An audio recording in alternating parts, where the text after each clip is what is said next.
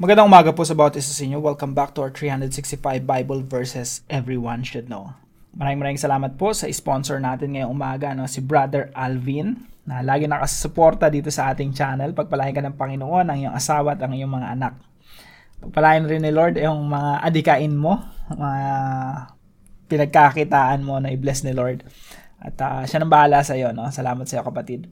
And greetings po sa mga kapwa natin Pilipino, OFW, mga nakatira na sa Spain and Italy. Nakikita ko po kasi doon sa ating demographics. We have viewers from Spain and Italy. Maraming salamat po sa inyo. I-bless po kayo ni Lord sa ating mga devotions every day.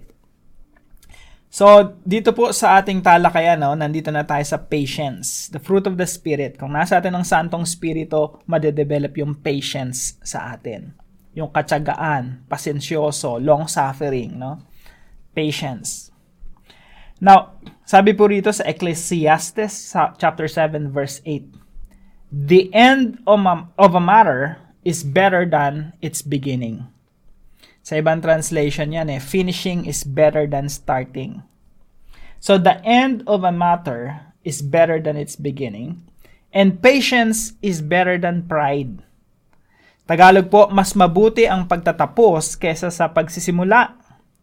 Ang pagiging matiisin ay mas mabuti kaysa sa pagiging mapagmataas. So, pinakaunang teaching natin ngayong umaga, God does not want ningas kugon. Ano ba yung isa ng ningas kugon? Alam niyo po yung iba siguro hindi na alam yun, especially mga younger ones, baka hindi pa kayo nakakita ng kugon Yung kugon parang dayami yan na pag sinindihan mo, sobrang bilis, tupok na agad. Nag-aapoy, naglalagablab, sobrang lakas na apoy yan. Pero saglit lang, Pag sininda mo, minuto lang, tupok na, wala na yung apoy. Yung Diyos po natin, hindi gusto yung mga ningas kugon. Ano po ibig sabihin nito? Yung magaling lang sa simula, pero hindi kayang ipagpatuloy at hindi kayang tapusin yung sinimulan. Kung nagsimula tayo sa pananampalataya sa Panginoon, tuloy-tuloy po yan. Nagsimula tayo sa pagsunod sa Panginoon, tuloy-tuloy yan hanggang matapos yung buhay natin. Hindi gusto ng Panginoon na on fire ka, naglalagablab ka sa Panginoon sa yung relationship with Him, tapos manlalamig ka na, Hindi gusto ng Diyos yung ningas kugon. At hindi rin siya biblical. Hindi dapat natin siya pinapractice. Habi po rito, mas mabuti ang pagtatapos kaysa sa pagsisimula. Hindi, mahalaga yung nagsimula ka, pero mas mahalaga yung tinapos mo yung sinimulan mo. Hindi ningas kugon. Sa simula lang nag-aapoy, pero after a while, wala na yung apoy. Pangalawa po, success requires patience and hard work. Yung pagiging successful po, hindi yan instant. Hindi yan biglang, taran, successful ka na. No. It requires patience.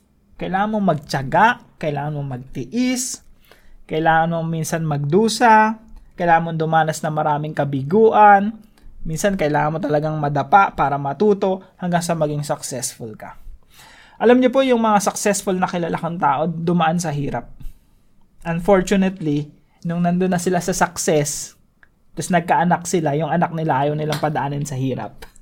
Inisip nila, yung mga anak ko ayokong dumaan sa hirap, kagaya ng pinagdaanan ko, kaya lahat ng sarap paparanas ko sa kanila. Yan tuloy. Puro sarap yung dinanas ng anak, walang hirap, wala ring success. Kasi, kaya nga naging successful kasi dumaan ka sa hirap. Dumaan ka sa pagtitiis. Dumaan ka dun sa patience. Ngayon, kung gusto mo maging successful rin yung mga anak mo, gawin mo rin sa kanila yon. I-train mo sila. Ayaw mo dumaan sila sa hirap para matuto sila sa buhay. So, success requires patience and hard work. Kailangan talaga ng kasipagan, kailangan niya ng paggising sa umaga, kailangan niyang katsagaan, kailangan niya ng tuloy-tuloy, pagpapatuloy. So, kung gusto mo maging successful sa buhay, yung patience, necessary yan. Hindi totoo yung instant success. Yung success, pinaghihirapan yan. Pinagpapawisan. Pinagpupuyatan. So, kung gusto po nating maganda yung ending ng ating buhay, maganda yung ending ng project natin o adikain natin, tandaan natin, expect na natin na kailangan yan patience and hard work. Hindi yung pagising mo ng umaga, successful ka na. Yung success, hindi yan bumabagsak sa langit, binabagsak ng Diyos sa'yo, to sinasapo mo lang. No? Hindi ganon. Nagiging successful tayo because God is using us to be successful, to become successful. God is using our patience. God is using our hard work in order for us to be successful. Hindi ka pwedeng maging successful nang walang hard work. Sabihin ng Panginoon sa'yo, teka, yan ang kaparaanan ko sa'yo para maging successful, you need hard work.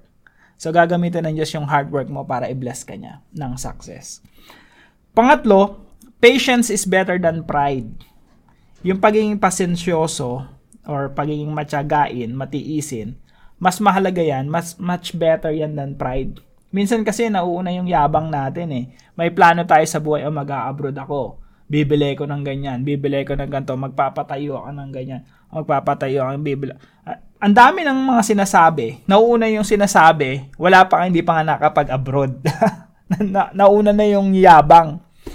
Now, sabi dito sa mga talata na to, patience is better than pride. Pwede ba na wag mo na lang sabihin, no? Wag ka na lang magmalaki, wag ka na lang magmayabang. Gawin mo na lang, magsumikap ka na lang, magtiyaga ka na lang, magtiis ka na lang hanggang sa marating mo yung iyong mga goals. So, patience is so much better than pride. Just do it with patience and hard work and endurance than say it with pride. Hindi pwedeng nauuna yung yabang. Now, ano po yung application natin sa mga talatang ito? Kasi ang ganda ng talata na ito, mas mabuti ang pagtatapos kaysa sa pagsisimula. Ang pagiging matiisin ay mas mabuti kaysa sa pagiging mapagmataas. Ano application natin dyan? Number 1, set godly goals and stay committed. Kailangan po nating mag-pause, no? Mag-meditate, mag-pause, isipin nating mabuti. Ano ba talaga yung pinapagawa sa atin ng Panginoon? Kailangan natin mag-set ng goals. Yung goals natin, kung ano yung pinapagawa sa atin ng Panginoon. So, set godly goals. Mga goals na makadiyos. At maging committed tayo dun sa mga goals natin. So, maraming mga aspeto ng buhay natin yan. Pwedeng goals mo pagdating sa pag-aaral, goals mo pagdating sa, ito, nagsulat ako ng 4 dito, no? Relationship goals. Gusto ba ng Diyos na maging maayos yung relationship natin? Of course. So, mag-set tayo ng goals, relationship goals, na glorifying sa Panginoon. Pwedeng patungkol yan sa pamilya mo, buhay mag-asawa, kailangan nagde-devotion kayo everyday, nagpe-pray kayo everyday, nagfa-fasting kayo, sabay kayong manood ng devotion natin ganito, tapos nagkakaroon kayo ng discussion, or paano nyo ma-improve yung buhay mag-asawa, or sa magkakaibigan, or meron kang kasamaan ng loob, is parte ng relationship goals mo, maayos yun yung mga gusot. No, lahat yon, relationship goals. Pwede ka mag-set ng goals and stay committed. Commit mo yung sarili mo na i-improve mo yung mga relationships mo, no? Pangalawa, health goals. Gusto ba ng Diyos na maging healthy ka? Of course. Edi mag-set ka ng goals about your health. Diet, intermittent fasting ba yan? Or kailangan mo mag-exercise? O kailangan mo mag-gym? Or mag-join sa mga physical activities like jiu-jitsu, kickboxing, or kung ano, basketball. Health goals. Kailangan mag-set ng goals. At maging committed ka ron sa goals mo. Now, tandaan natin, importante yung magsimula ka.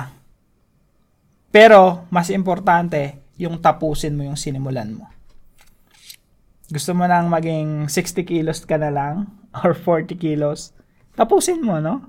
Glorifying sa Panginoon yan. Proper diet, glorifying sa Lord, sa Panginoon yan. Do it, na tapusin mo. Hindi gusto ng Panginoon yung ningas kugon. Pangatlo, financial goals. Ikaw ba paulit-ulit na lang yung cycle ng buhay mo na nangungutang, tapos magbabayad, tapos kakapusin, mangungutang, magbabayad, kakapusin. You need financial goals. Sawa ka na ba sa isang kaig sa tuka? No? Kailangan mag-set ng financial goals. Hindi gusto ng Diyos yung tayo, lagi na lang nangungutang, laging kapos, walang pangkain, hindi may mga taong kailangan tulungan, hindi mo matulungan. Kailangan natin mag-set ng financial goals. Tandaan natin, gusto ng Diyos, maging giver tayo. Maging generous tayo. Paano ka magiging generous kung wala ka namang maibigay? Sabi nga sa Bible, no?